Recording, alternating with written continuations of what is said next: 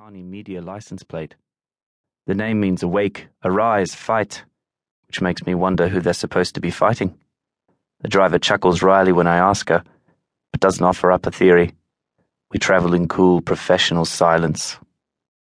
Although my hand itches for my camera, I manage to restrain myself as we pass between the rows of filter trees lining Bukhani's driveway, sucking up sunlight and the buffeting wind to power the building.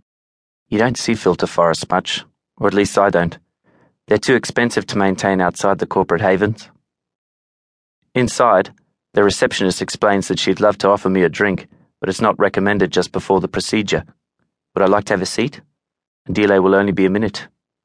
And would I mind checking my camera and any other recording devices? I don't have to worry about my phone. They've got app blockers in place to prevent unauthorized activity. I reluctantly hand over my Leica Zion, and after a moment's hesitation, the Nikon too. It's got half my exhibition on there, I say, indicating the F2. Of course, don't worry. I'll stash it in the safe, she says, against a backdrop of awards, gold statuettes of African masks and perspex loweries with wings flung wide. I take a seat in the lounge feeling naked without my cameras, and then Andile arrives in a fluster of energy and hustles me towards the lift. He's got the kind of personality that precedes him, stirring up the atoms before he even enters the room. There she is, right on time, babes. He honestly speaks like this. You get in all right? No hassles? It was fine, apart from nearly being ejected because I took a photograph of the underway. Oh, babes, you gotta rein in those urges. You don't want to look like one of those public sector activists with their greater good tech wants to be free crap. Although those pics will be worth something when you're famous. Any chance I could get a print? To go with the rest of your collection? His office on the 17th floor is colonized by an assortment of hip ephemera, a lot of it borderline illegal. The most blatant example is the lo-fi subtech on his bookshelf, a cobbled-together satellite radio smuggled in from the rural in defiance of the quarantines, which probably only makes it more valuable, more flauntable. It all goes with the creative director territory, along with the pink shirt and the tasteful metal plug in his right ear. The stolen photographs of the underway would fit right in. What doesn't fit in is the contract.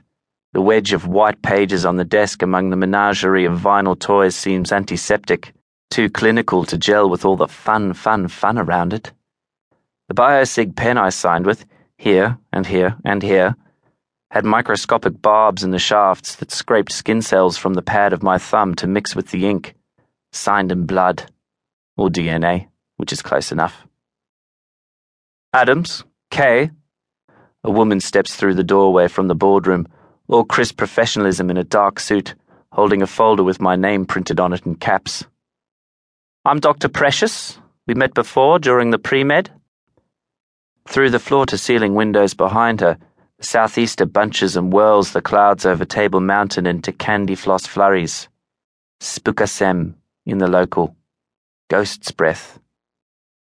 Can you roll up your sleeve, please? She's already prepping the auto-syringe. Dr. Precious is here on call. Even ad agencies with big-name biotech clients on their books don't tend to have in-house doctors.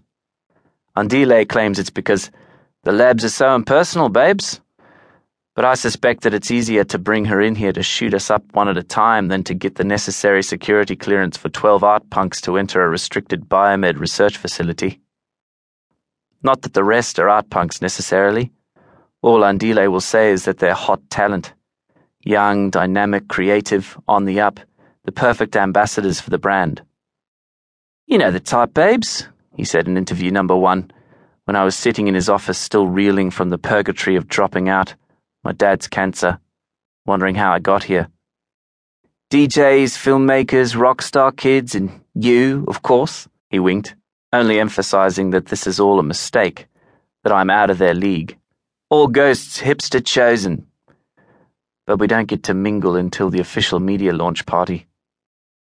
Just in case one of you goes into meltdown, Andile said in interview number 3 when it was already too late to pull out, as if I'd even consider it. Ha ha. Dr. Precious loads a silver capsule like a bullet into the back of the auto-syringe. She's too smooth to be a doctor.